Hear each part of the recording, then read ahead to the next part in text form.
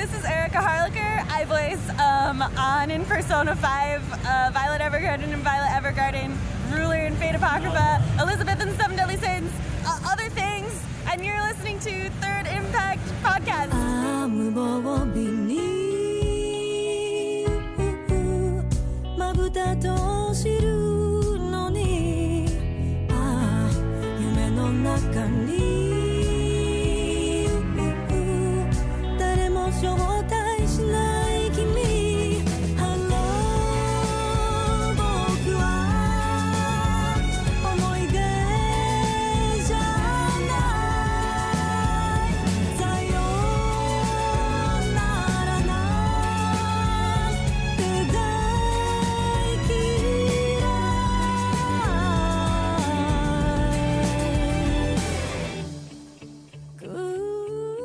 Hello and welcome to another episode of the Third Impact Anime Podcast.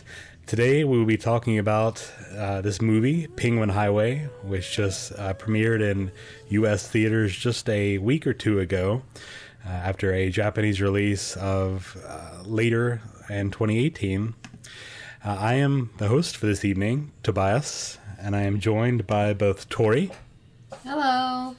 And I guess this other guy. Hold on, I gotta pull over because I'm still driving on the Penguin Highway. Give me a second. What are you even doing? I'm not even sure anymore. At least pull in the gas station. Come on. I need Penguin gas to drive my Penguin car on the Penguin Highway. Perfect. Oh, this other I'm guy's Austin, by the Austin. way. That's my name, yeah. Oh, is it? Okay, great. Yeah, thanks. All right, so yeah, like I said, today we're going to be talking about Penguin Highway, but first let's do a little upkeep here, as per usual. So, Austin, what besides driving recklessly, what have you been up to lately? Well, not too much. Things have been pretty standard here lately, but I have done a couple of interesting things, going back through some video game backlog I've got. So, Tori sort of, kind of still works at GameStop. It's a long, complicated story, but I think sort of kind of works at GameStop is a decent way to say it. Yeah. But using that, using Tori's generous discount, I picked up the Sly Cooper collection for PS3. Oh, cool. And yeah, I played a bit of the Sly games like way back in the day on PS2, but never really got super into it. I was more concerned with like how many times can I beat Kingdom Hearts 2 like over and over again. I was a really bad child. I did not branch out of my comfort zone when it came to video games very much. But I've been playing the Thievius Raccoonus in some of my spare time, and that's been a lot of fun. It's just a good, fun platformer, and I haven't played anything like of that style in such a long time. Like probably since playing the Ratchet and Clank reboot on PS4, which is like, even then, it's like really not the same as like those PS2 platformers because it's so updated to its sort of detriment, I think. But yeah, Sly's fun. I've been enjoying it a lot. I'm hoping we'll get maybe a PS4 update for that, or possibly even a PlayStation 5 update here in the future, because I likewise have not played any of those games. I think I also got the Jak and Daxter collection on a like a PS Plus free game. And, nice. Yeah, and I enjoyed that for what little I actually played of it. But I think Sly is one of those games that. So is it more of like a stealth sort of thieving game, or is it? I mean, yes and no. It's like baby's first stealth game, but that doesn't mean that it's always like really easy or anything. So Austin's first stealth game.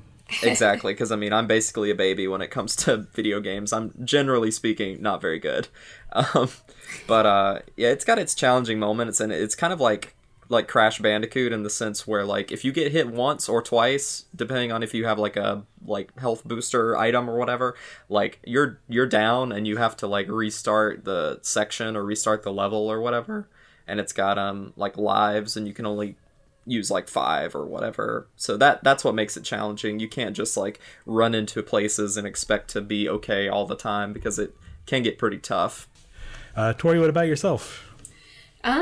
I've slowly been working through the final season of the Walking Dead game because I'm not, like, emotionally prepared at all. And by very slowly, I mean I've only played maybe 45 minutes of it. But other than that, I've just been catching up on some Netflix shows. I finished season 3 of Santa Clarita Diet and got Rest the in news. peace. Yeah, literally, because Netflix decided not to renew it just because they didn't feel like it. So, and then I finished up season 2 of The Chilling Adventures of Sabrina. Still bad. So it got better, and I was like, okay, maybe I was wrong. And then 2 episodes later, it was back to being not that great. And I feel like I could do a whole episode on what makes that show so bad to me, but hey, maybe another day. I did end up buying the first issue of the new run of Sabrina the Teenage Witch, and that was a lot of fun. It was actually very good. I like the art style, and it kind of calls back to like the original TV show that we watched and loved in the 90s. Oh, yeah. So that one is so good. So far, so good. I've heard a lot of good things about all of the Sabrina comics, both the original and so I guess from you, from the most recent one as well. So it's not something I really thought of. Only having seen the Melissa Joan Hart TV show way back in the day. It's kind of interesting to me to see it make a comeback. Both that and Riverdale also. It's something I didn't Riverdale. ever think I would ever see. Well, Tobias, you know that we can no longer have new original ideas. We have to just take other things and do them differently. Right. Yeah. And it's like, who looked at Archie and was just like, you know what that needs? A weird teen melodrama. A lot more sex. Exactly. When I think pretty of Archie, people getting into pretty people problems, basically. Well, as for myself, I continued to not watch any anime, which is not entirely true. I'm still plugging away at Sailor Moon. I was a little bit behind there after the most recent cons I did, but I finally caught back up. I think we're like in the last half of R currently in the group watch. Nice. And I'm really still enjoying it. It's still a fun, classic for a reason type of show. You know, we haven't talked about this because we just haven't been on a podcast together, and I don't acknowledge your existence unless we're recording. But I'm actually watching Sailor Moon now, too. I'm only on, like, episode 12 or so, but maybe I'll catch up to you by the end of the year. I don't know. Because I've been bullying him. Yeah, it's really good. Yeah, no, it still holds up pretty well. I think there's some episodes that definitely look a little aged, and I think in the first season or so, they do a lot of romance episodes back to back, and I think that kind of threw me initially. Cause I was a lot of materialism episodes. Yeah, I think it gets better though. Like there's still a lot of like romantic interest episodes, a lot of focus on that as it goes. But I feel like the way they, I guess, mature into that as a series, I think it makes it flow a lot better. All the characters are still really great. I'm enjoying watching it again as an adult. Just because of that reason, being able to enjoy the characters definitely do mature. Like you kind of watch them mature as you go through the seasons. And I feel like you said that I think that throws a lot of people off because when you see like out of context Sailor Moon stuff, it's either really really funny or it's like them fighting a villain or something. But you watch them go from like unrefined teen girls to like lovely young women. Yeah, and they all have their own distinct personalities and characters. I think it's interesting, like watching it way back as a kid. Like I think Amy was the coolest, but now it's totally Makoto. And then after watching this past week, definitely Minako now. I just watched the episode where she's trying to take care of everybody when they're all sick. Oh yeah, she keeps messing everything up, and it's kind of just adorable. You're doing amazing, sweetie. Yeah.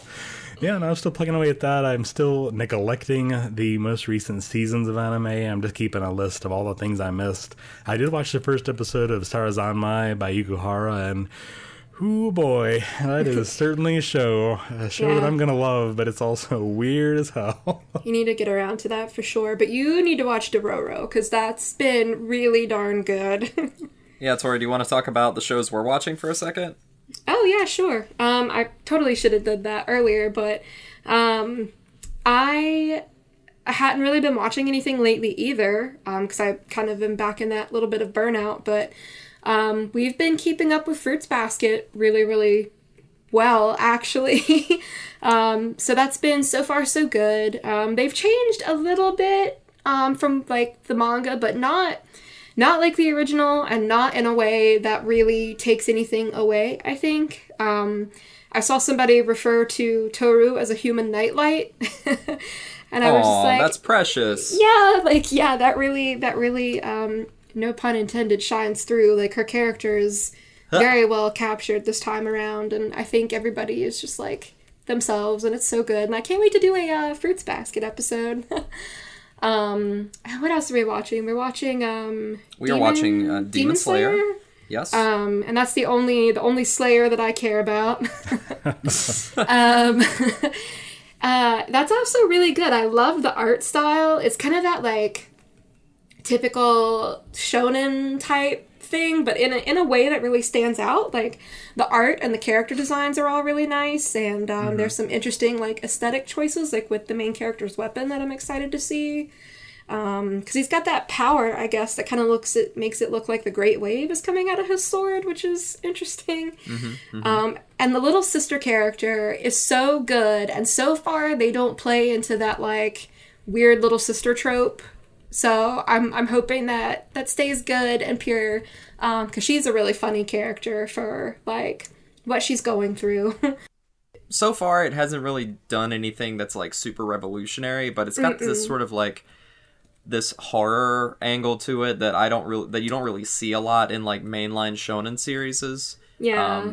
And it's very, very brutal, like, brutality to the point of, like, Golden Kamuy levels. There's a guy that gets his head kicked off in, like, the second episode, and that was so funny to me.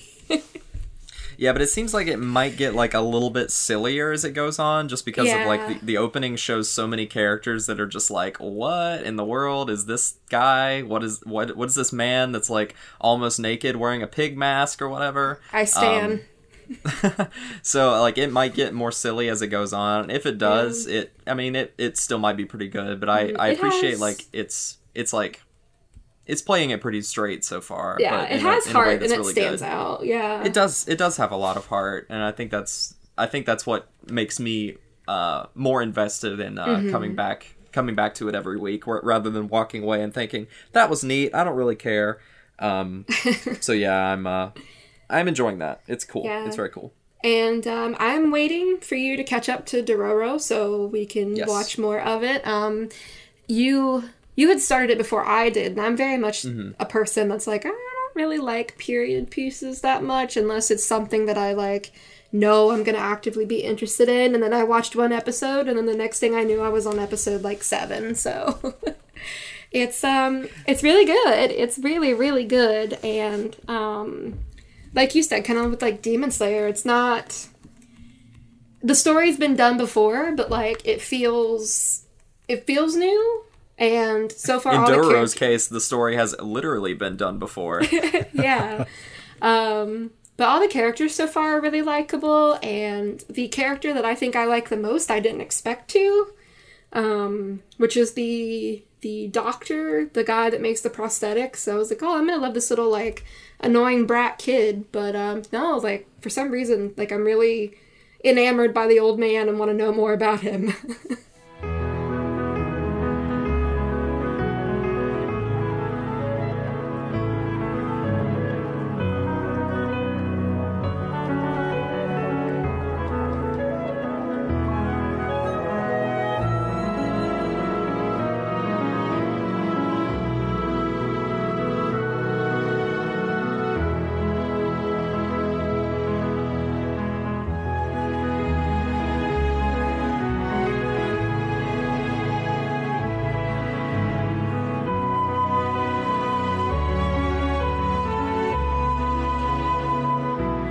So moving on ahead here, just kind of a little bit of upkeep. 30 Impact Anime will be doing a couple of conventions here in the next month or 2 or 3 or so. Later in May, we're going to be splitting the party between Animazement in Raleigh on Memorial Day weekend, and also MomoCon in Atlanta, Georgia, same weekend.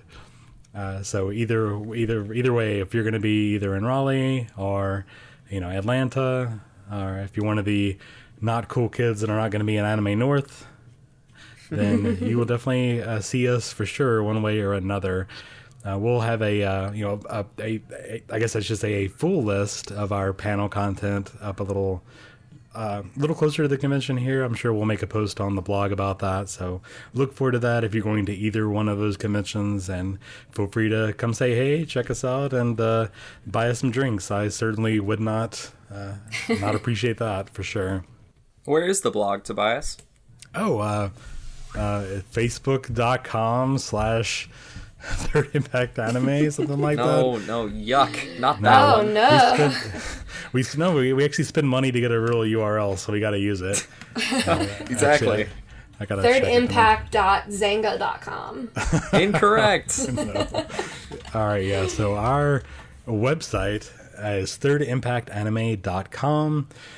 We have links to all of our show notes to all the podcasts as they are released, as well as a couple of written articles that we're a little bit behind on, but they're still there. You can check those out. And of course, it has links to the actual podcast repository on Podbean as well, and links to our social media accounts all there. So go check us out at thirdimpactanime.com for all of your thirdimpactanime.com needs. All right, so let's go ahead and move into the meat of the podcast here. Penguin Highway. This movie was just had a U.S. premiere just earlier in the month. I think the week of the 10th through the 13th or so. I think they're still doing a couple mop-up screenings here and there, but at least as far as we're concerned, we saw this about a week or so ago. I went to go see the sub version, and I think you guys went to go see that as well. We saw the dub, actually. Oh, okay, awesome. So we're gonna have little different perspectives here, as far as the movie itself. So to give a little background here for Penguin Highway, this was based on a novel by Tomihiko Morimi, a name that I have uttered several times on this podcast since there have been anime adaptations of their works: Tatami Galaxy, The Night is Short, Walk On Girl, which we did a podcast on, but I was lost. We will do another one of these days, I promise. We will go back to that. We'll revisit it when it comes out on Blu-ray. It's already out. See? And, I know nothing. We'll do a 10th anniversary episode on it. Yeah, there we go. I know nothing. 10-month anniversary, maybe. And also, Morimi wrote the novel The Eccentric Family, which also got a vastly different, but still great anime adaptation from a few years back. Likewise, Penguin Highway was adapted by yet another studio, Studio Colorido, that hasn't got quite the attention that a lot of other anime studios like PA Works or Madhouse or any number of those studios have gotten. But doing a little research into this, I'm really interested to see what they had done over the past 5-6 years of their existence. Mm-hmm. So Colorido was founded a lot like Noitamina and the Animator Expo project, in the sense that it was sort of there to let anime creators and animators just sort of make what they want without worrying about like finances and financial issues. I think it's pretty topical now. We just got news about the big crunch at Madhouse over the past few years, which is just one little bit to add to this avalanche of news we keep hearing about animators in Tokyo, being able to barely afford to live, and it's been a very sad state there. So it's really cool to see projects like this, like Colorido, where they can just let these creators do what they do best. So initially they had a couple of smaller works here. One of the founders did a short Shashinkan. Then they went on to do a short film, Hinata no Aoshigure, also known in English as Sunny Boy and Dewdrop Girl. And then the director for that would go on to do Typhoon Noruda, just a few years back as well. In addition, they've done several commercials for franchises like Puzzle and Dragons, and also McDonald's. So if you guys have seen those pretty infamous, I think now, ads on social media with the sort of anime-style McDonald's ad, that was the same studio.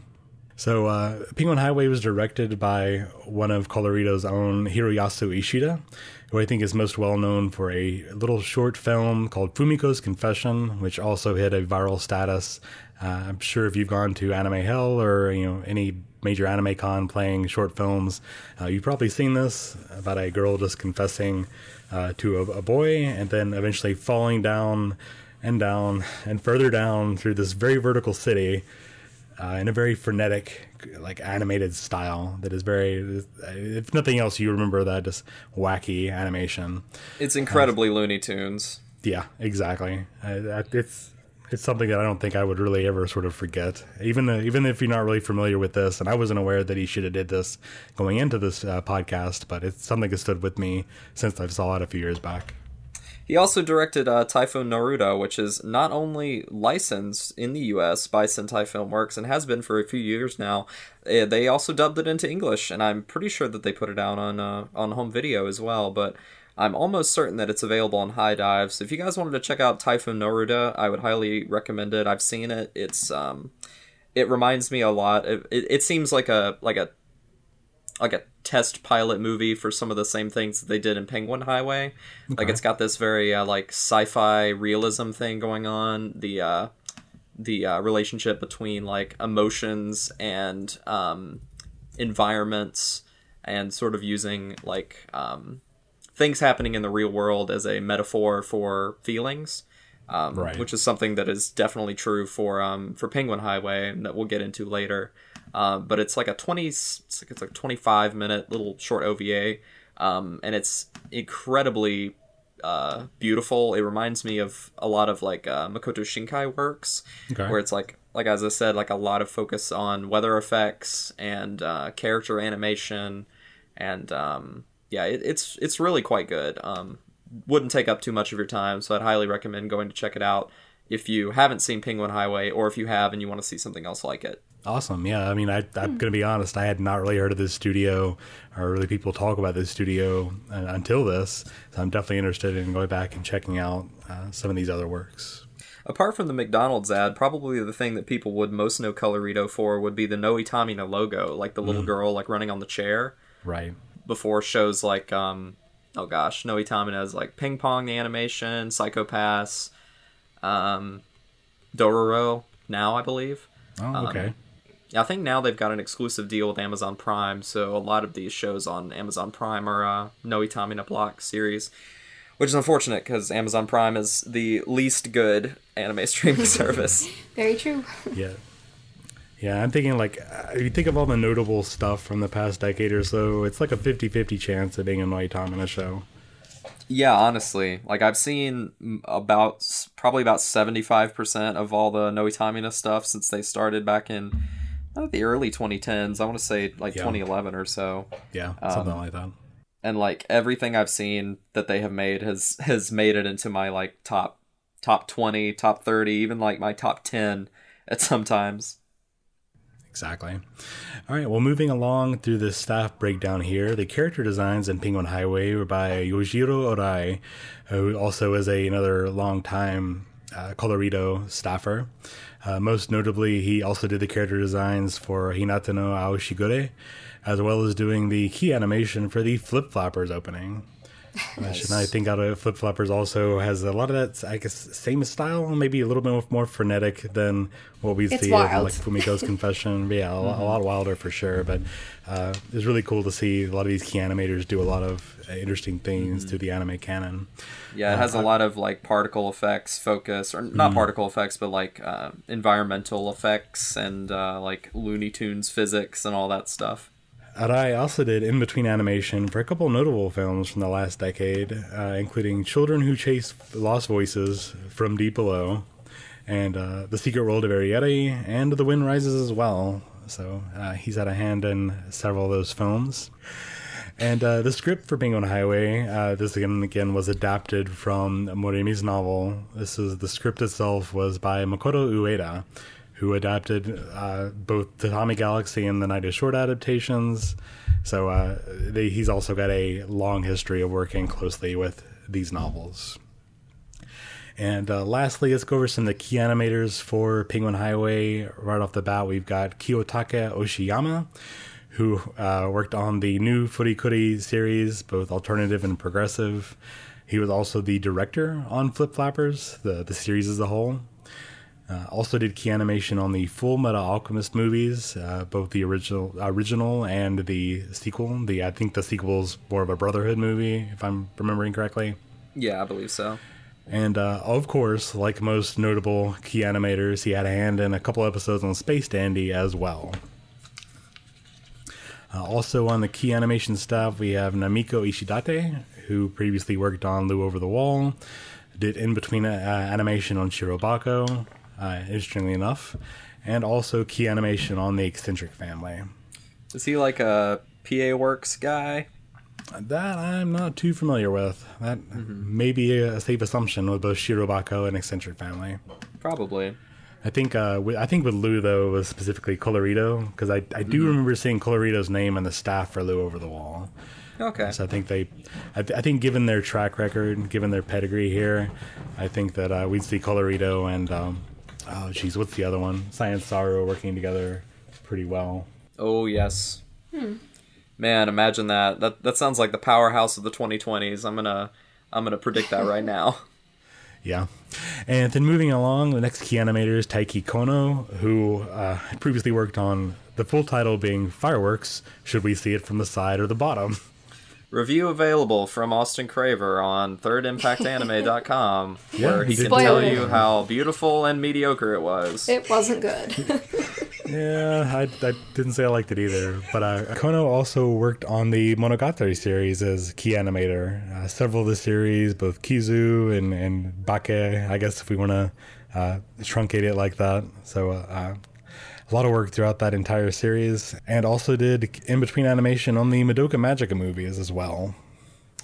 And lastly, we've got the theme song for the movie, as all anime movies nowadays have to have a theme song, by Hikaru Tada, who I've never really heard of before.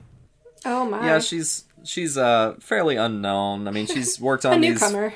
somewhat unpopular franchises like Kingdom Hearts and Evangelion, things that nobody would really know. Kingdom of Evangelion. Neon Genesis Hearts. Oh man. I'd watch I mean, Yeah. Disney owns almost everything at this point. I mean, they just got to cut Studio Kara a check. I'm sure Hideaki Anno would take it and then just use it to buy Ultraman toys. Man, wouldn't that be wild as if instead of Netflix picking up Ava like Disney did? Oh my gosh. Oof. Evangelion now coming to Disney Plus. Oof. What if they did like a theme park that's just Ava? I would Oh cry. my gosh. That would not be the first Ava theme park, but it would be Yes. the one I would go to. Tear down the Astral Orbiter in Tomorrowland and just Oh, replace it with a man. scale model of Unit 1. Yes, yes, yes. What are we putting in place of the Tomorrowland Speedway? Just a LCL, like a gigantic LCL pool. I love it. I love it. Yep. But anyway, let's go ahead and move on into the cast here. So I saw the Japanese version. You guys saw the English. So we'll kind of break it down that way. So as far as our main character, the main boy, school boy, study boy, science boy, whatever you want to call him, Aoyama. I'm not conceited, so that means I'm amazing, boy. So in the Japanese, he's played by Kanekita, who's mostly worked on a live action works. Hasn't really done a whole lot of anime specifically. Most series just known as Good Morning Call and Miracles, none of which I'm familiar with personally, but that's not really big into drama series like that. I think Miracle was a hockey movie by Disney from the mid-2000s. Ooh. I think you're thinking of Mighty Ducks. Yeah, Mighty Ducks. No, that was their hockey movie from the 90s. There's a For some difference. reason, I wanted to say Good Luck Ducks, and I'm just like, that's not that's not it. Mighty DuckTales. Woo! I'm so sorry, Speaking of Tobias. series I would watch. Oh, boy. Anyway. And in English, Aoyama was played by Gideon Modaset, who was one of two child actors we would see on this series. Hasn't really done much of anything here. I wasn't able to find a whole lot, at least reliable information on Gideon here. So it'll be interesting to see if we see more of him in the future. I certainly hope so, because he was He was good. fantastic. Yeah. So good. He played that role with such a such a believable amount of honesty to the kind of character that Aoyama is. Like, Yes. he could have easily come off as sort of bratty just because of the nature of his character, and I'm sure we'll talk about that in a minute. But, yeah, really excellent performance. Very nuanced. And the other main character, the One-san, or young lady, in the Japanese is not played by Mayumi Shitane, as I swore the entire time I watched it. Known for their very nasally, almost whiny roles of like Midori and Luluko and Haruko and Furikuri. But no, she's played by Yu Aoi, who's got a couple of notable roles, the most being in Redline as Sonoshi McLaren, one of the main characters there. Also done, again, more live-action movie roles, mostly adaptations of anime properties, like the most recent Rurouni Kenshin movies, Tokyo Ghoul, and the Honey and Clover live-action adaptations. And in the English, the One-san is played by Erika Harlacher, a Third Impact anime favorite. True. She is Violet in Violet Evergarden. She is Ann in Persona 5. She is one of the biggest Kingdom Hearts fans on the face of the planet. All-around good lady. Got to meet her at Hamacon. That was very pleasant. Nice. And we have the next on the list here, Hamamoto, that star chess player that was sort of the foil for Aoyama for most of the movie. In the Japanese dub, she is played by Megumi Han, who we've talked about at length back during the Little Witch Academia episode, like 2 years ago at this point. She is, of course, Akko. In Devilman Crybaby, she was Miki. And Hunter x Hunter as Gon, as well as a whole slew of other roles. You can feel free to check out her ANN article for everything she's done. She's also a relative unknown. Big quotes. Yeah.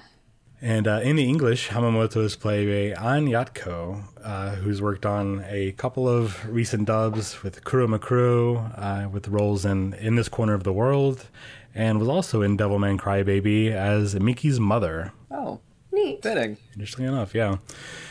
All right, and Aoyama's best friend, Uchida, in the Japanese is played by Rie Kugamiya, who I really shouldn't have to mention because she's played in almost everything over the past 10 years or so.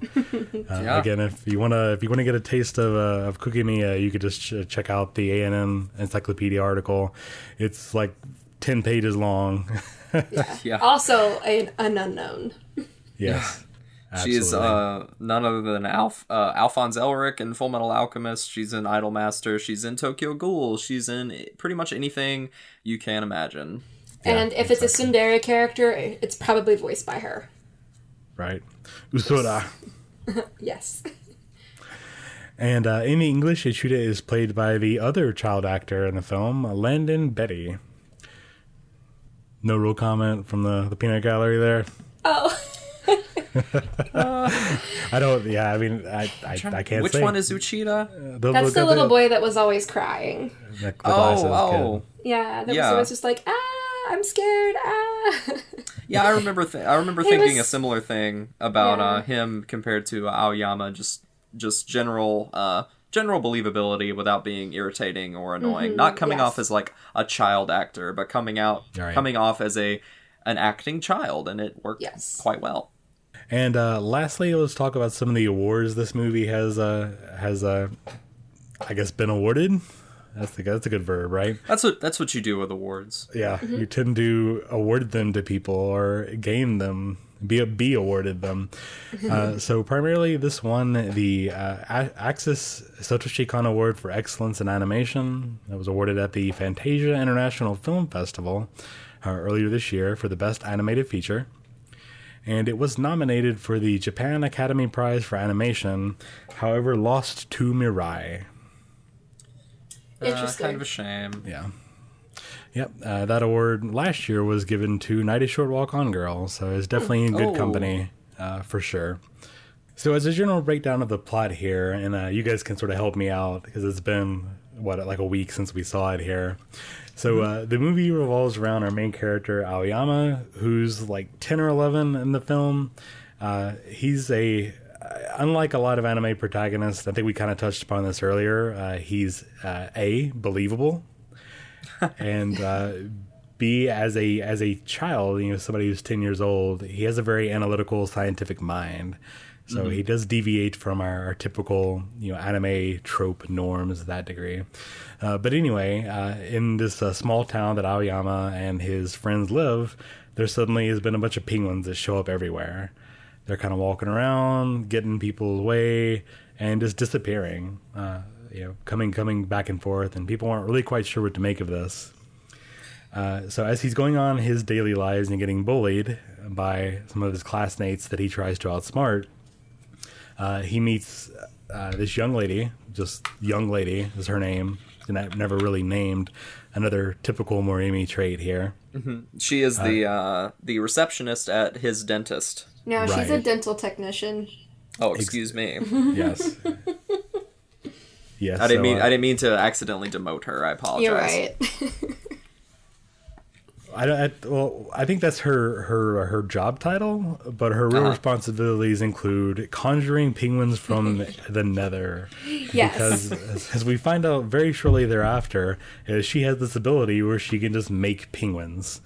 In a very iconic scene, she's trying to help him pull a loose tooth, and she throws a Coke can in the air that, in order to distract him, but it just morphs into a penguin. And as we see over the course of the movie, she can just make penguins.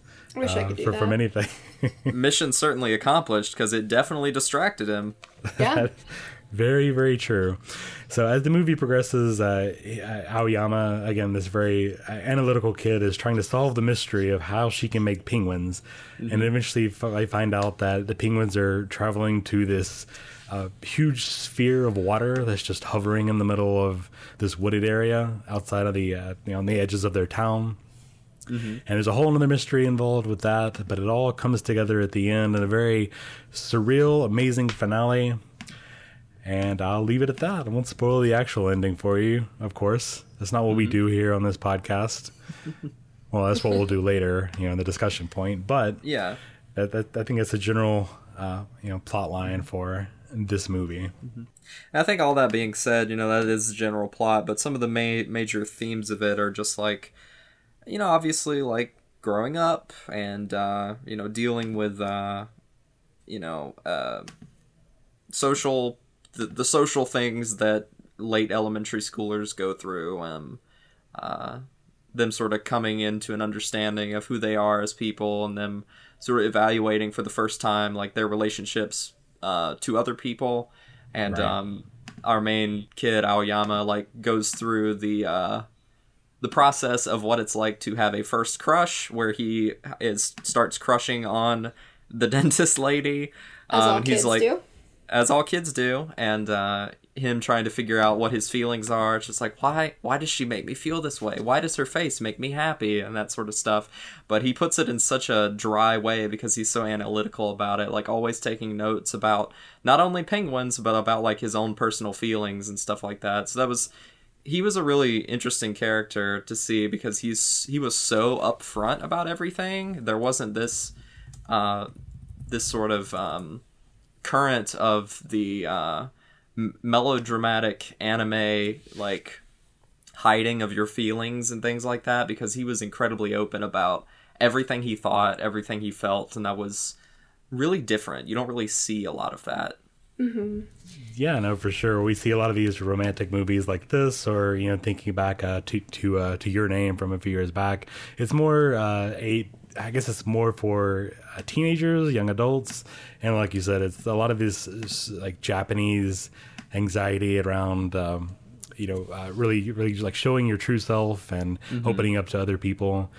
But here, and I think this is something that we see in a lot of Morimi works, is these almost cartoonish characters that are really just very open with sharing their feelings, as quirky as they can be. And I think that really helps this movie in that degree. Yeah, I likened it to like a Haruki Murakami work. For sure. Where it is very surrealist, and a lot of the things that are going on that are very strange are both literally happening like in the world of the movie. Like everyone experiences it. It's not like a vision or an illusion or whatever. Like the penguins are happening. They're really showing up out of nowhere, and all the villagers can see them and all that stuff. not only that, but they are also like metaphorical representations of other feelings and anxieties going on in the characters of the movie. And having not really read a lot of Morimi's work, but just seeing the movie adaptations, but also having read Murakami works, they seem somewhat similar in that regard, at least. And on that note, the novel did just get released in English this past weekend. Oh, very good. Yeah, I'll so have to feel read free that. to check that out. It just got released, and also The Night is Short, Walk On Girl is getting a English adaptation, the novel specifically, in June. So we're getting 2 of these in English officially very shortly. Cool. Okay, yeah, so that was kind of actually one of my discussion points as far as the cast was concerned. Going into this, I think the first 5 minutes in, I definitely saw a lot of the same Morimi sort of quirkiness in these characters. I think you mentioned earlier, Tori, about the main character being very conceited, not trying to convince himself. Like, he's not really. He's the only non-conceited person here, but that's why he's so awesome, because he's not full of himself. That's what cracked me up and like really made me like his character, because as we said before, like I feel like he's a really like valid portrayal of a kid around that age, when he was just going, I'm so amazing and all the girls are going to marry me and I'm gonna have 72,000 girlfriends. It just reminded me of that meme where that kid's like, I have 1,000 girlfriends, and then in the next panel it was like, just kidding, I lied.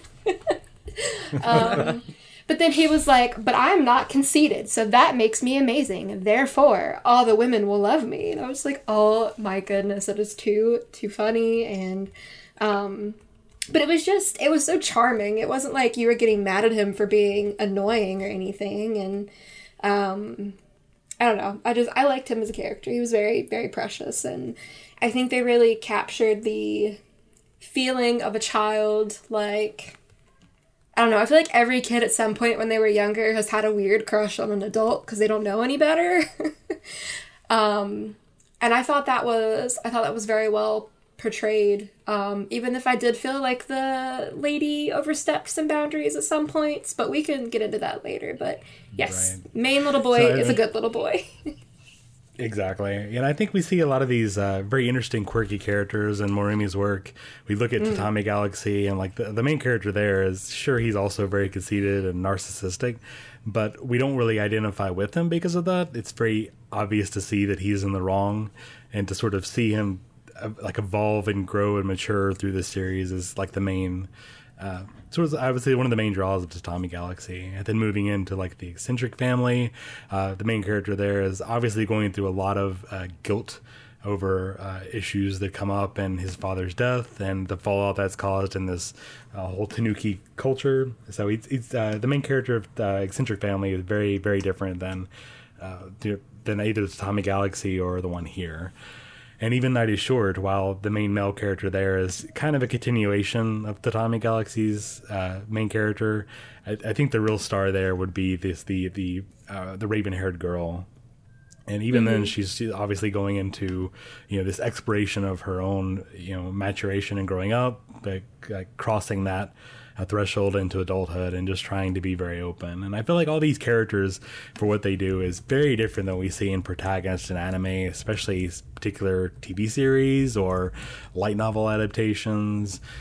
When I think of these typical male characters in like these primarily isekai shows, for instance, they're just everyman characters. They're meant to be self-inserts for the people watching. Yes, and if you identify with those characters, there's something wrong with you.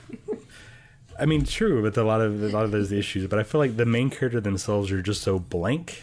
We look at like Kirito with SAO, and I'm not going to offend any, Sword Art Online fans there, but still, like Kirito is just a blank slate that you're supposed to project want upon. To be. Exactly. Like he's good at video games. That is his entire character. Yeah. At the beginning, but here, like, you can't just imprint yourself on a Morimi protagonist because they are all so different. And sure, you can relate to them. I'm sure a lot of specifically males, but a lot of people in college probably identify with Watashi and the Tatami Galaxy as being very narcissistic. I'm sure we've had those feelings. It's almost universal to some degree.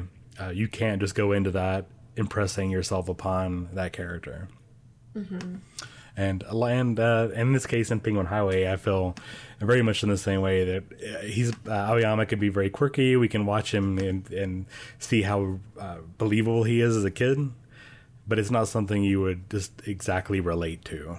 And I feel like we sort of watch him come to an understanding of like social politics in a way that, in the sense that he tries to understand things in such like a methodical way, but then sort of he learns throughout the course of the movie through evaluating his own feelings and the feelings of the people around him that like sometimes the way people feel is not the way that they express themselves in the real world, and you have to be attentive to that, because not everyone is going to always, you know, show on their face what they're feeling on the inside, and they're not always going to feel on the inside what they're showing on their face. So, and that's sort of what he comes to understand, like, in the ways that he confronts, like, the bully character versus the way the other kids confront the bully character, in the way that he interacts with Hamamoto, versus how other people interact with her. Isn't there, like, that one scene where he basically tells the bully character, like, well, hey, if you've got a crush on Hamamoto, you should just tell her, like, right in front of her face. Yeah. And I'm just like, kid, you can't do that. And then he sort of learns that, like, oh, yeah, I guess I can't do that. But, like, he kind of has a point, though. Sometimes you should just tell people things. He does, but again, I mean, that's so true, but, like, people don't work that way. It's like you have to come to those conclusions on your own. Like, you can't have some other person, like, force you to do it. I mean, obviously you can, like, encourage them, but, like, don't like put their anxieties or concerns, like, on full blast in front of the class. Yeah.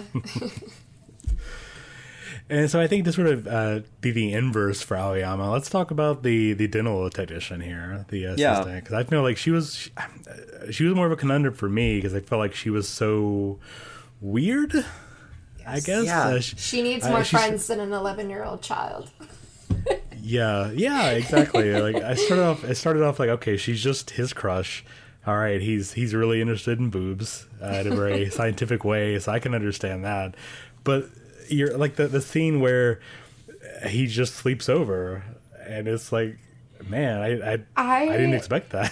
When that happened, I literally turned to Austin and I was just like, it's his father, and I think he has a mother. You just don't see her as often as you do the dad. Yeah. But I was just like, does he know? Is he okay with this? Like, I know that, like, this is a small town, and she is probably at this, like, one dental clinic in the entire town, maybe. I don't know. I'm assuming a lot.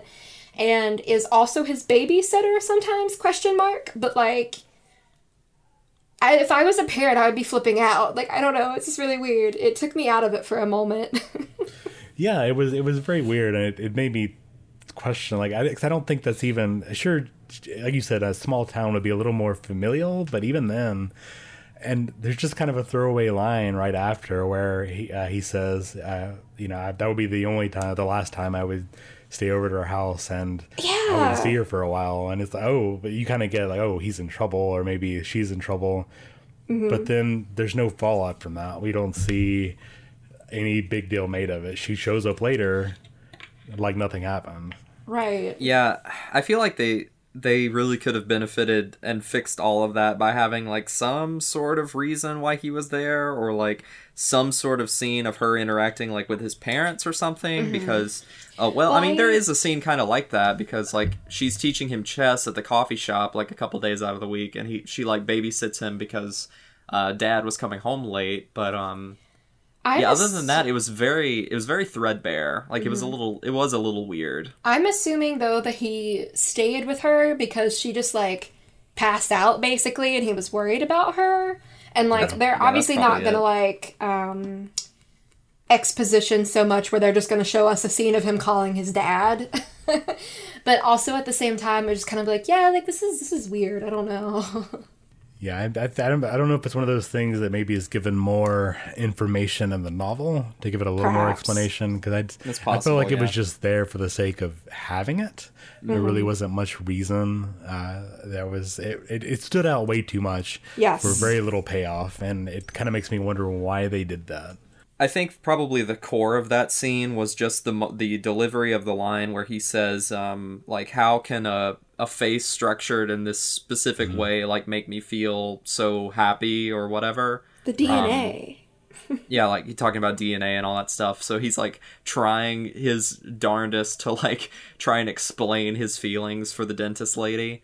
And I feel like that's, like, supposed to be the core of that scene, but, I feel like, yeah, you're probably right. There's some like thread connection that we were missing that threw the audience off. I'm sure the three of us are not the only people that felt that way. Oh, for sure. Certainly yeah, not. Just a little too out there. And I mean, if it had a reason, like if there was, if the parents just showed up later to get really mad at her, or if they made a scene about it, that would make a little more sense than to just have it with no payoff. Yeah, for sure. I don't know. I mean, this is not a long-form adaptation like a series, like if it were a manga series. We have a lot of anime movies and shows that have that problem with being very episodic feeling. So, this doesn't have that issue. Maybe, I don't know if they're going chapter by chapter, maybe causing that, pacing issue, but who knows? I can't really say. Mm-hmm. And again, just want to point out again just how believable these performances are. I feel like you mentioned it a little bit earlier that these aren't just typical anime kids where they're just there for plot purposes, and even the performances from the actors themselves just aren't. They're not very basic and just to the point. They do feel like kids, very goofy. I mentioned it earlier, but I did think I did find his scientific fascination with breast kind of funny. Usually when we think about like or sexual stuff for anime, it's kind of the whole roll your eyes, oh, here we go again. It's like pure cheesecake with nothing else. Yeah, but I feel like just the way it was done here, sure, it's cheesy. The camera does linger on her chest and a couple times, a little too long. I'm so glad it wasn't just me. Yeah. But I think in the beginning, at least seeing his notebook for it, it was like, oh, that is absolutely something I could see a Japanese kid doing. Mm-hmm. Well, and I think too, like, that age range is when kids start to notice that things are different about other people, and it didn't feel weird or anything, because, like, I don't know, like, I have this weird, like, I don't know how to explain it, but, like, weird, I guess, feeling towards it, where it's like sometimes in certain content you'll see storylines like that and it just feels really, like, uncomfortable because it sort of can get, like, too sexualized. But, like, I think it's normal for children to, see other people and be like, oh, well, something about her is different from this girl I know, or something about him is different from this boy I know, and things like that. And it didn't, like you said, it was a little eye-rolly and too lingery at times, but it didn't feel too weird. Yeah, it was kind of in service of this whole idea of, like, him trying to figure out, like, why he feels certain ways about certain things. And, like, for a kid, like, yeah, those are really strange feelings. Like, as adults, like, we kind of understand why we feel that way, why we're attracted to what we're attracted to. But, like, kids are, like, they're understanding that for the first time. And, like, the dentist lady, like, she knows what he's doing, and, like, calls him out on it. Like, it makes for some pretty funny stop. scenes. Exactly. So it creates this little kind of funny back and forth, and he's always, like, kind of embarrassed about it. But, like, and it's good because she doesn't exactly, like, I don't know, she's, like, not like, ew, don't ever talk to me again. Like, she calls him out, and it's like, that's not right, but, yeah, she doesn't, like, berate him or, like, punish him for that. She's just like, hey, kid, knock it off. And my only thing was later on in the movie, I felt like they sort of turned her into just a walking pair of boobs, but, like, we can get into that. Yeah, I was going to mention that earlier. Like, I think we might be going into this anyway, but I feel like, and Tori, I mentioned this whenever we were walking out of the theater, but I feel like out of the, like, probably the biggest deficit of this film, I think, overall, is that, like, it's like we don't really know who she is. They left her too mysterious, and not in a good way. She was very mysterious. Yeah, and it's not like the whole movie is ruined because of that. Like, but she is very much used in the context of this film to basically be, like, one of the vehicles in which Aoyama uses to fully understand himself. Right, and that's not fair. No, it's like I get it, but yeah, she doesn't really have her own arc, really. I mean, we find out some of her like mystery, but her character arc is a little bit like she doesn't really have one. She just doesn't have one. She doesn't really change. Yeah, at the end of the day, she's not really a real person. She just disappears, and that's that. Yeah. Yeah, she's part of the extended metaphor. Yeah. I think the scene that kind of like solidified that in my mind is when they were like riding the penguins back to the like ocean bubble thing, and like they had just left a lingering shot on like her boobs just bouncing as they were like going down the street. And I'm like, yes, okay, like if you have a larger chest, that is how boobs work, but like tying that in to like we had all agreed upon like her just being a vehicle in which he discovers himself, like, and then the lingering shots, and it just didn't sit right with me. And I remember going out of the movie theater, and like my thing is like when I don't know how I feel on something, because I still don't know how I feel about this movie, I really would like to rewatch it. But so my thing is like I'll go out and like I'll start looking online on like Twitter and like other websites, and just kind of taking in other people's opinions, because sometimes that helps me kind of like formulate my own thought. Yeah. And I just saw this amazing tweet that was just like, what if the theory of relativity was just a boob character? And I was like, yes, that's exactly how I felt. Thank you, random Twitter user, because you're right. Like, you're right. Yeah, but what if though? Well, she was right there in Penguin Highway. That's it. That's the podcast. Good night. Yeah, I think that's gonna be probably the weakest aspect of the movie. It's gonna moving forward is just how weak that character could be in the long scheme of things. Are they localizing this novel by chance? I would like to think they probably are, since we're getting It's done. Yeah, it's out this weekend. Oh, okay, cool. So I think I want to pick it up and read it, because like, if only someone had paid attention when Tobias said that earlier. I'm sorry. I think I was probably focusing so hard that I wasn't focusing. You were just thinking about them boobs again. Exactly. But no, I would like to read it and just see if she has any more like characterization, because I think it's just lazy writing to use a woman as a vehicle for a man discovering himself. Well, it's not a man, it's a boy, but like eventually he will be a man. But it's just like lazy writing to me. Yeah, I would agree, generally speaking, but that's why I'm so glad that this was not really a movie about like adults finding each other. It's about like a kid finding himself, because like in a way, like adults don't really exist in the kid world. Like kids are kids and adults are adults, and they're like separated. So it's like it's more forgivable within the context of this film, but it's still like obviously not great. Mm-hmm. But then you have to remember adults are creating this work. So like, I mean, it's true, but like this is obviously like I don't even want to say obviously. Like, I would hesitate to call this a kids movie. It's not. I mean, it's like I feel like the target audience for this movie would be like me, young adults, specifically Tobias. Yeah. It's like you can't call it a kids movie, even though it is a movie about kids. What is it? What is? You know what I'm talking about. And that's funny that you mentioned that, because this film, this is kind of going on a different topic, but there's a lot of things in this movie that reminded me of like kids movies from Kids on Bikes. Kids on Bikes movies from the 80s, like E.T. and like Goonies. The Goonies, and like It to some degree, and Stranger Things, which is obviously from like that sort of same bloodline. Like it very much has that overall like motif of like kids dealing with some sort of alien mystery and not really trusting the adults, and like the government gets involved with weird science stuff, and then there's like some big alien catastrophe towards the end of the movie. It's like, yeah, that's basically E.T. But it was done in a way that didn't make me feel like they were retreading anything. Yeah. It was just an interesting little wink. Mm-hmm. However, I didn't feel like anything really was at risk other than like the lady being sick, because they didn't really know what was wrong with her. But I felt like there was no like. Well, the you know what I mean? Hamamoto's dad and that whole team, like they did get lost in the bubble, and they were not sure if they were going to be alive or not. Yeah. So there were like some degree of stakes for sure, but maybe nothing it's because like universal. I don't think. Yeah, maybe it's because we're comparing it to like those 80 movies where like I don't know, children were murdered and things like that. So.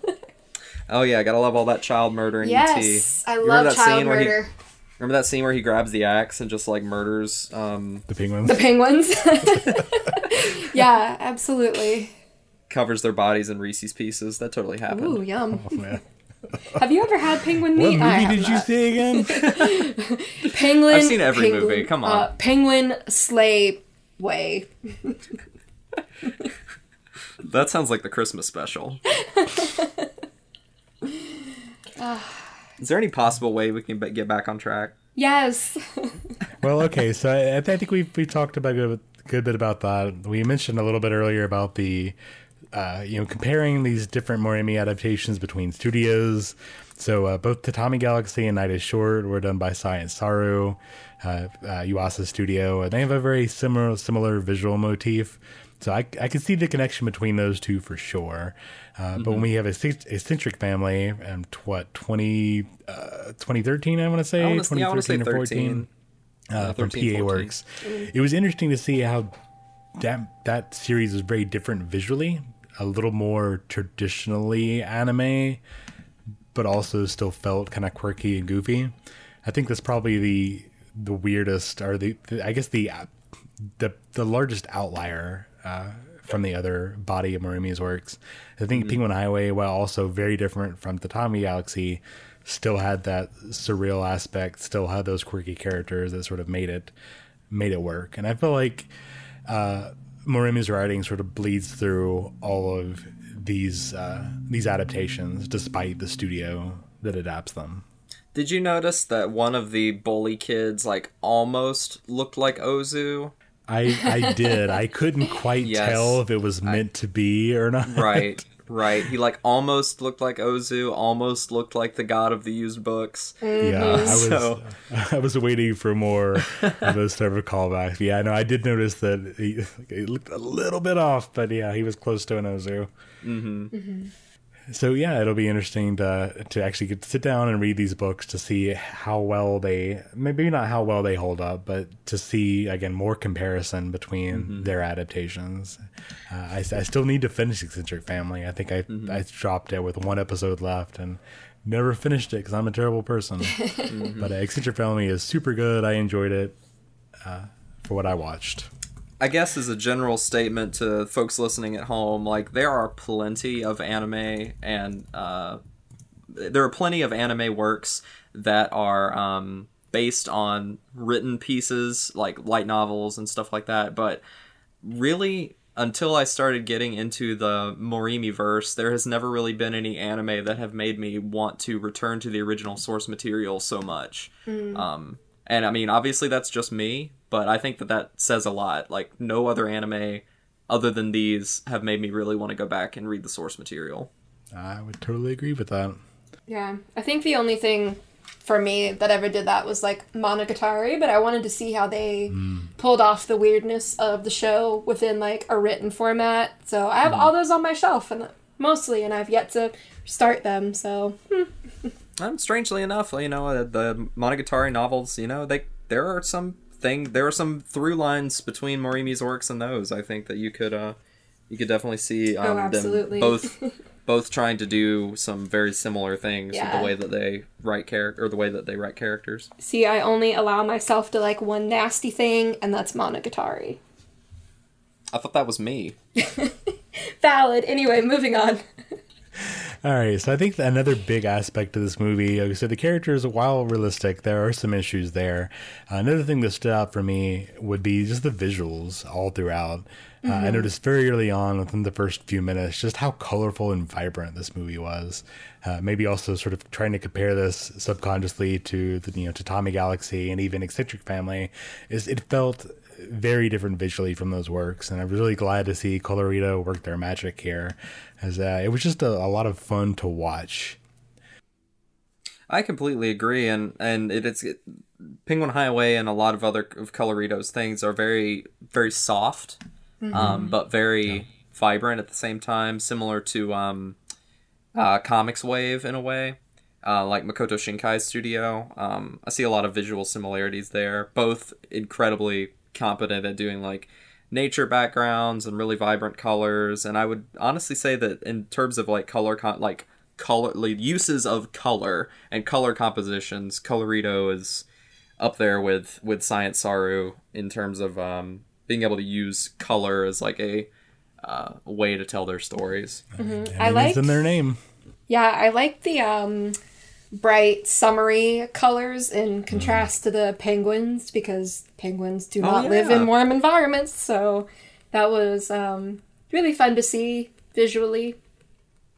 Yeah, that's such a good point. Like, I hadn't really thought of it that way, but yes, you never really see penguin things where like penguins are put into a environment that is colorful. Yes. Typically, always just see them in snow, like Happy Feet, starring Robin Williams. I'd say another major aspect to this movie's visual aesthetic would just be how surreal a lot of this stuff can be. And we see this pretty early on with like the Jabberwockies that show up, as well as the penguins that just conjure out of thin air, and a lot of visual goofs like that.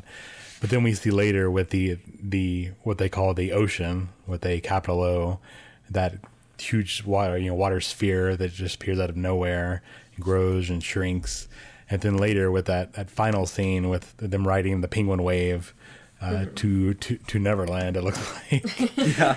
It's just really off the wall, really out there, and definitely got a lot of fodder for my surrealism panel. That's for damn sure. Really happy about that. Like, I got my money's worth that way, if nothing else.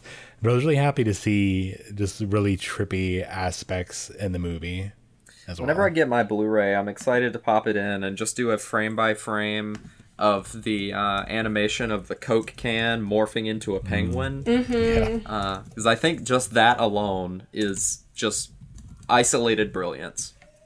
Yeah. Yes. Completely. And to go back earlier into Ishida's earlier works, like Fumiko's Confession, and how frenetic a lot of that animation can be, a lot of good Sakuga there. I think we see a lot of that here, like you said, with the Coke can. It's not overbearing like a lot of Sakuga fan stuff can be, where it's nothing but fast movement. We see just a lot of little shots like that are just so well animated that they stand out. Yeah, I think it was a good... what do I want to say? It was a good mixture of surrealism with realism, so it didn't, like, it stood out, but it didn't feel like it was too much. Does that make sense? Like, it was really, really well balanced, I guess, is how I want to put it. Bye, goodbye.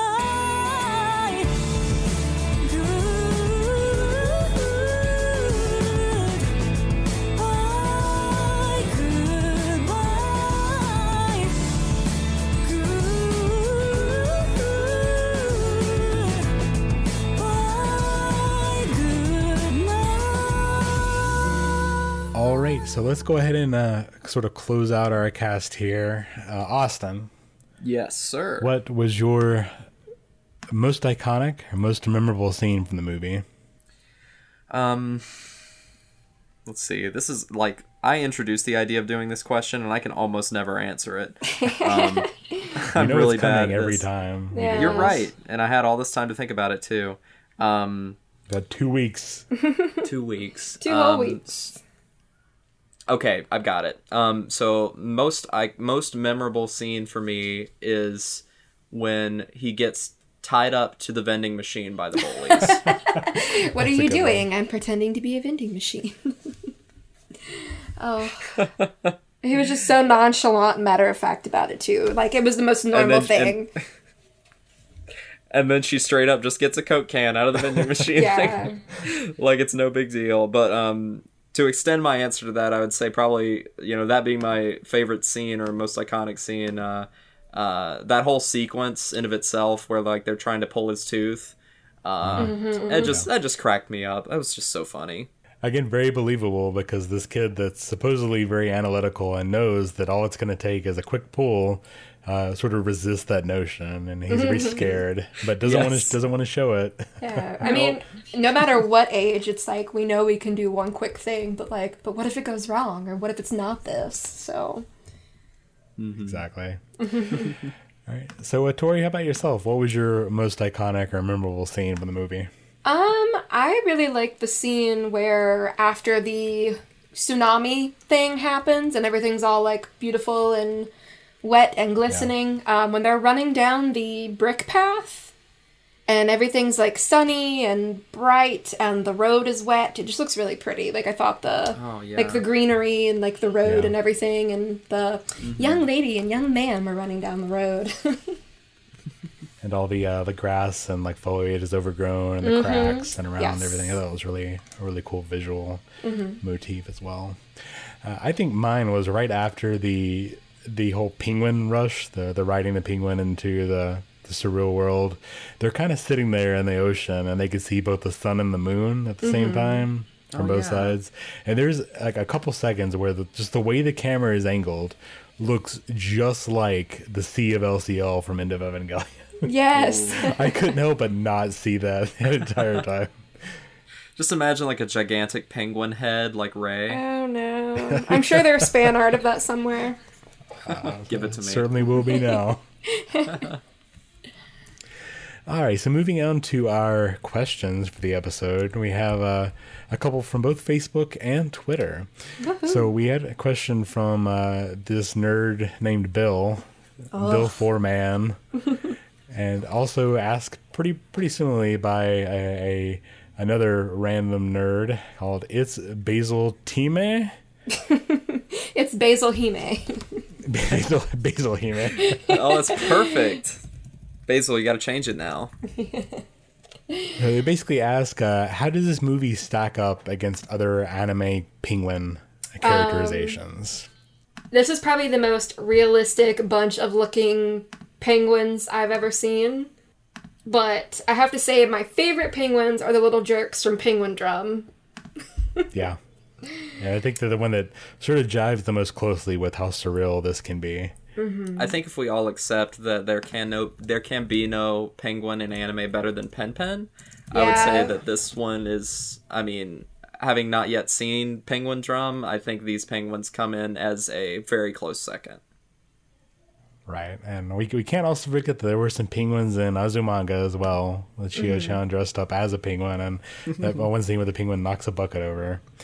and also, penguins were a large plot device in Place Further in the Universe. Yeah, that's true. As the main character there, of course, her primary motivation was to find her lost mother, but her second reason to go to Antarctica was just to see cute penguins.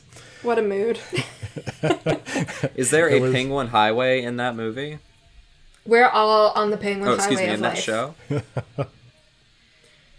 That is a good question. And that's why we should all watch Place Further in the Universe. True. Penguin highway into the danger zone. There's also the penguin from Shirokuma Cafe, who's just a little brat. Oh, yeah, that's right. He was a great character. Yeah, there's surprisingly many more penguins in anime than one would think.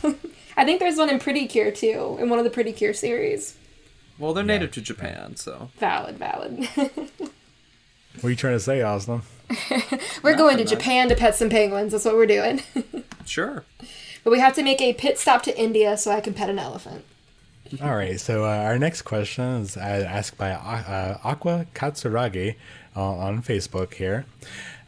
They say, I want to see this film so badly, but there are no showings in my area. I'd like to ask if you know a way to get more films like this in certain areas. So I don't really think there's a very proactive way to get these films screened in your area, unfortunately. You can certainly reach out to 11 Arts and G Kids to see if they want to accommodate that. But primarily, these are kind of done through Fathom events. At least the G Kids showings are. I think 11 Arts has their own arrangements, and thus the 11 Arts stuff get a little less coverage than G Kids stuff does. But really, any major theater that does Fathom events in your area is likely going to have anime movies. Yeah. You may have to, travel to the local major metropolitan area, wherever you are, to get that. I've had an issue with a couple 11 Arts films not getting played in Asheville, North Carolina. But every time I look, I do see screenings for Greensboro and Raleigh and all the major cities. So, again, depending on where you live, you may have to travel a bit. But honestly, we're living in a time now where every month there's at least one anime film coming Which is out. crazy.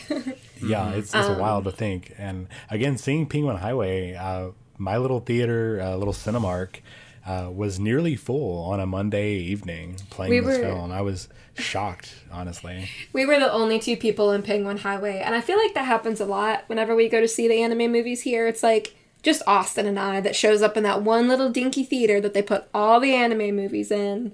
But I would say just go see every anime movie you can, and then I would like to think that the companies see that they're selling tickets in this area for these movies, which maybe would make me think that they would bring more screenings to that area. I mean, I don't know how that works. That's just me, like, talking out of my butt, basically, but I know at the theater that we always go to that gets most of the anime movies, there is a guy... if I'm remembering this correctly, there's a guy that works there that is basically the outreach to get the anime movies there, and he has been able to get so much. So it might be just as simple as, like, talking to the people at your movie theater and seeing if they can, like, reach out to these companies about bringing those movies to whatever is near you. Mm-hmm. Yeah, you guys pretty much hit the nail on the head, and Tori, I think your point is very valid. It's like kind of one of the biggest reasons why we are living in the sort of this golden age of anime in the theater is because a precedent was set, a couple years ago with the Dragon Ball Z movies doing so well in theaters.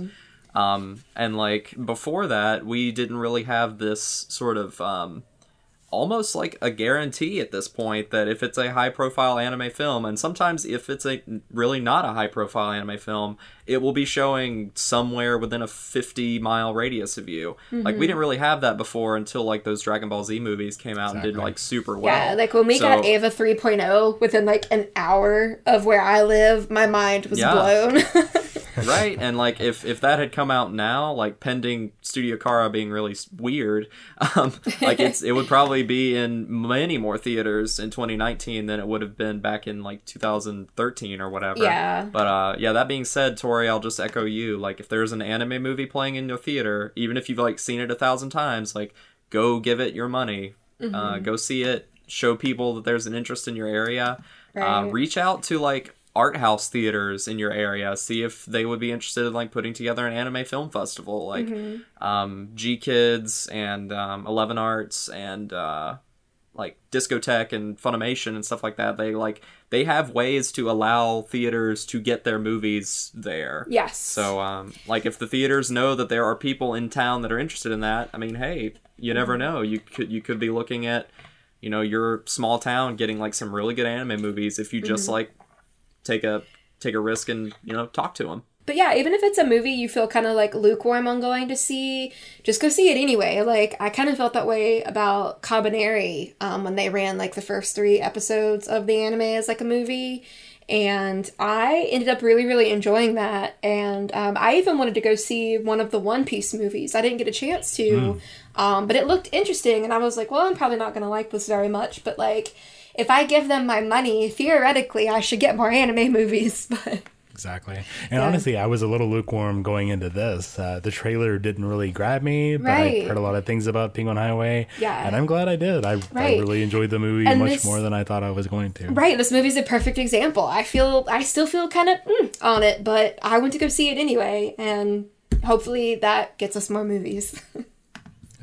Another major thing there is also just being aware of these movies. I'm finding that even personally watching out for these things, I miss people talking about it. Yes. So like I've had to be careful with making sure that the Fathom Events Facebook page is like starred on my page so it shows up. Because they don't advertise them very well. It's like just a generic like this is coming to theaters, but none of the theaters are like, hey, we're getting it, unless you go and do the research.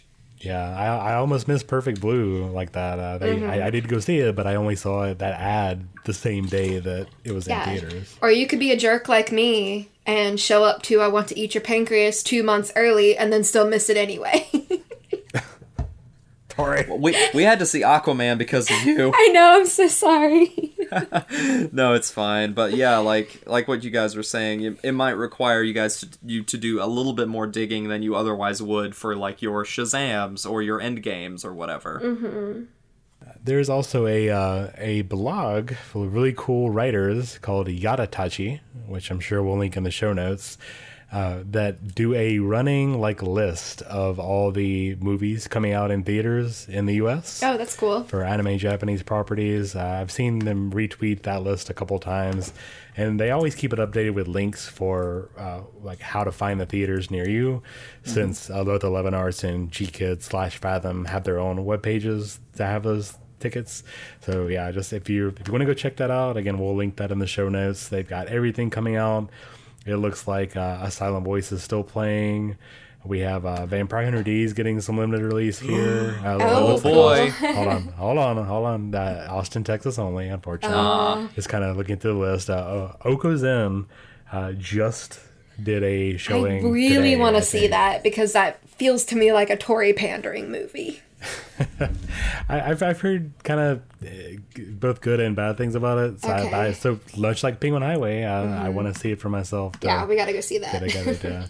Also, I think- to just bring it back around, if you join the Third Impact Anime community page on Facebook, at least I try and be very diligent about letting people know when stuff is coming to the theater.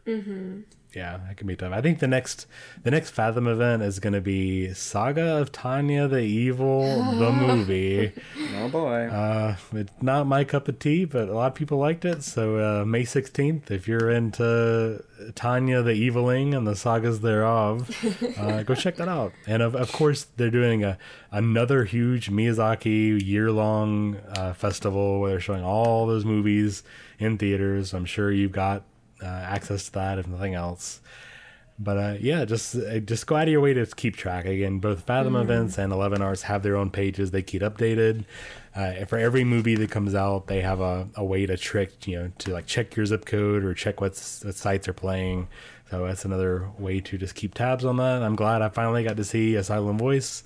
I love that movie. One of my favorites. So glad they were able to finally put that out in a local area. The next question is hugely essential. Okay, so again, we have yet another question or series of questions from Basil Hime. The first being, how life-changing are Crocs?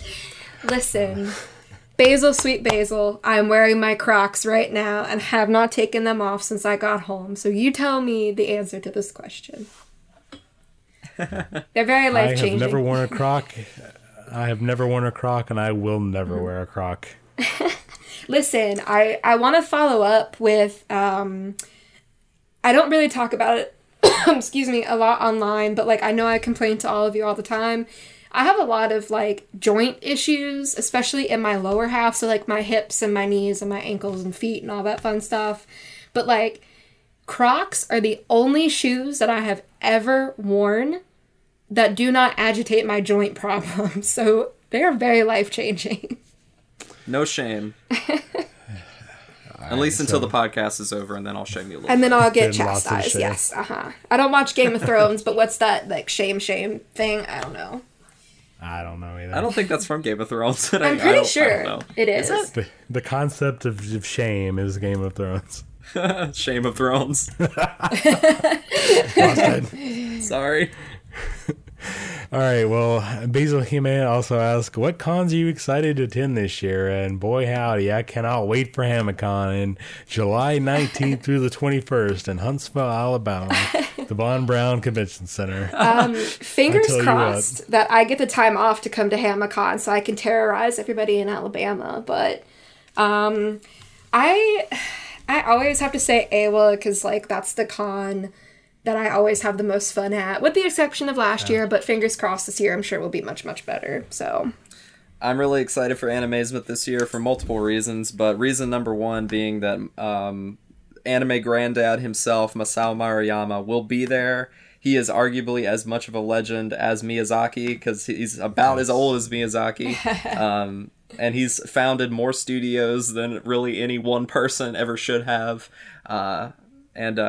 So I'm really excited that he's back. He's a pretty consistent Animazement staple, but I don't think he's been there for the past 2 years because he's been too busy probably trying to make the Pluto anime, which he said a couple years ago that he would make before he died.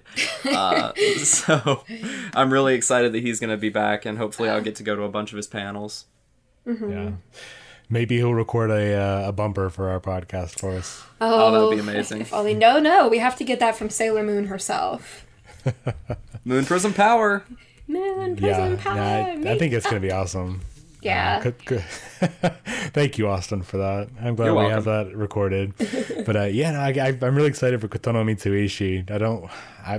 I've got like 3 people that have asked me to get her to sign things, and it's like I can't only wait in line so long, guys. And it's gonna be I gotta find something. That's when you have to pull in the poor sap behind you that's waiting in line with their friend, like I did when I got Kana Ueda's autograph. And I just turned around and I looked at the sky and I'm like, hey, are you getting anything signed? He's like, no. And then I just threw my other thing at him and I'm like, bruh, pull me a solid, please. So that's what you gotta do. That's the secret. And now I'm banned from every con ever. That's gonna be interesting. Come next month. Exactly. Oh well. But yeah, I think it kind of covers our major cons here. It's hard for me to get excited about cons, because mostly they're working for me now, but I do enjoy them in a different sort of mellow way. Even AWA, since that's just the one I'm going to for sure, I don't really get excited so much as resign myself to going to this. Which sounds really depressing, but it's really not. I will provide the flip side of that coin, and it goes along with Basil's next question that, like, I am much more excited to go to a convention if I know I have to do panels. If I'm going to a convention and I'm not doing panels, I feel really weird. I did Nowadays, that for the first... Yeah, nowadays especially, like, going to Ichiban Con this year was, like, so weird for me because I wasn't doing any panels. Except I think I did sit in on the Collecting 101 with our mid-shelf friends. But other than that, it was a really strange weekend because I was so busy doing nothing. Mm-hmm. Yeah. But anyway. Very, very different. I mean, as for me, I don't know, man. I mean, we've got a couple new ones on the docket for our Animazement, which we'll talk about a little closer to the event. That could be really interesting. I feel like every year our whatever new panels we do are sort of my new favorites. But again, I'm doing Surrealism again. I've got a lot of new material from Penguin Highway, if nothing else. So it'll be interesting to see how that grows at Animazement.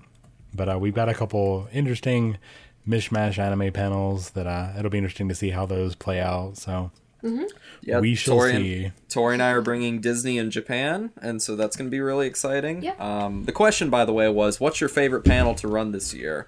You forgot to say that, Tobias, but I recovered you kindly. Oh, well, you're the one that said it. No, I didn't. I just said, I just said it right then. But anyway, Tori and I are also working on a panel about Kyoto animation, so that's going to be fun. Both going to be at Animazement and probably all the other conventions that we'll be at this year. So we've got a lot of panels that we're going to be doing at AZ. We will be very busy bees, and all the better for it. I don't know. I guess I'm really excited to do my horror anime panel because I always get a lot of people to show up for that, and it's always fun to talk to people afterwards about like what they thought should have been in the panel or what they disagreed with being in the panel. Like me telling you every year that Vampire Hunter D Bloodlust needs to be in it, and then you ignoring me because every year. I haven't finished it. I've watched up into the halfway point of that movie every time I've tried to watch it, and then I just get distracted and I never finish it. But I'm also excited to split off and do a Japanese horror movie panel because there's been a lot of good movies out over the past couple of years, like Sadako versus Kayako, that really need to be talked about and ingrained in the minds of the youth for years to come. Mimu. Mimu.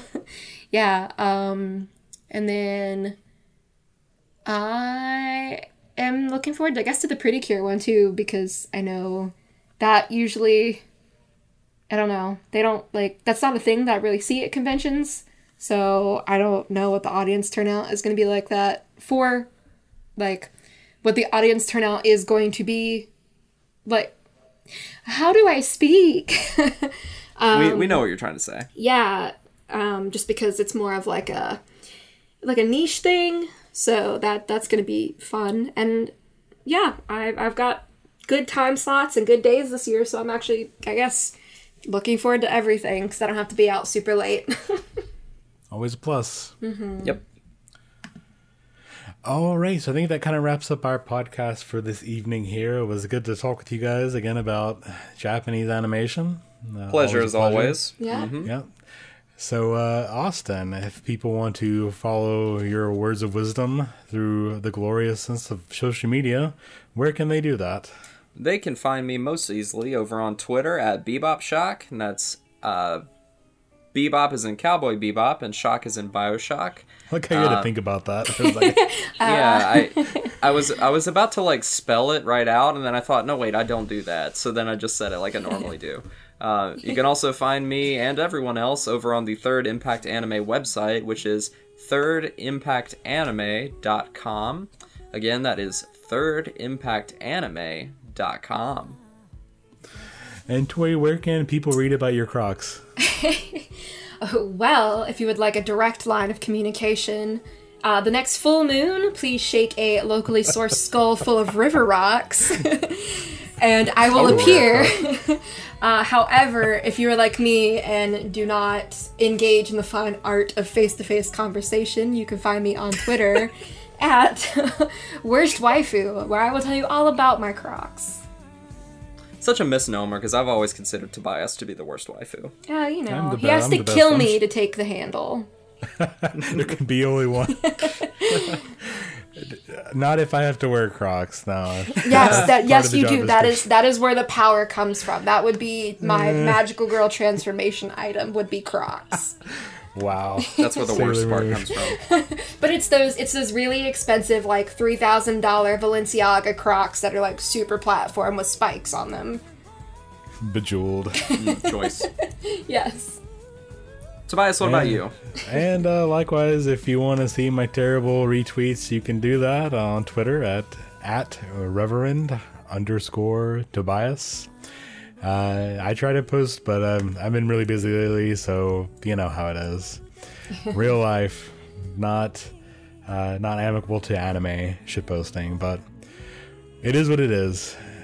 All right, well, again, you can find all of our podcasts and articles and all of our output on the internet at thirdimpactanime.com. If you do the social media thing, we're on Facebook at just Third Impact Anime. We also have a community group there as well, which is linked to the main page. You can easily find that. On Twitter, we are at TI, as in Third Impact, _anime, spelled out in full. So feel free to check us out in one of those venues if you are likewise addicted to social media. And we will see you next time. Ooh.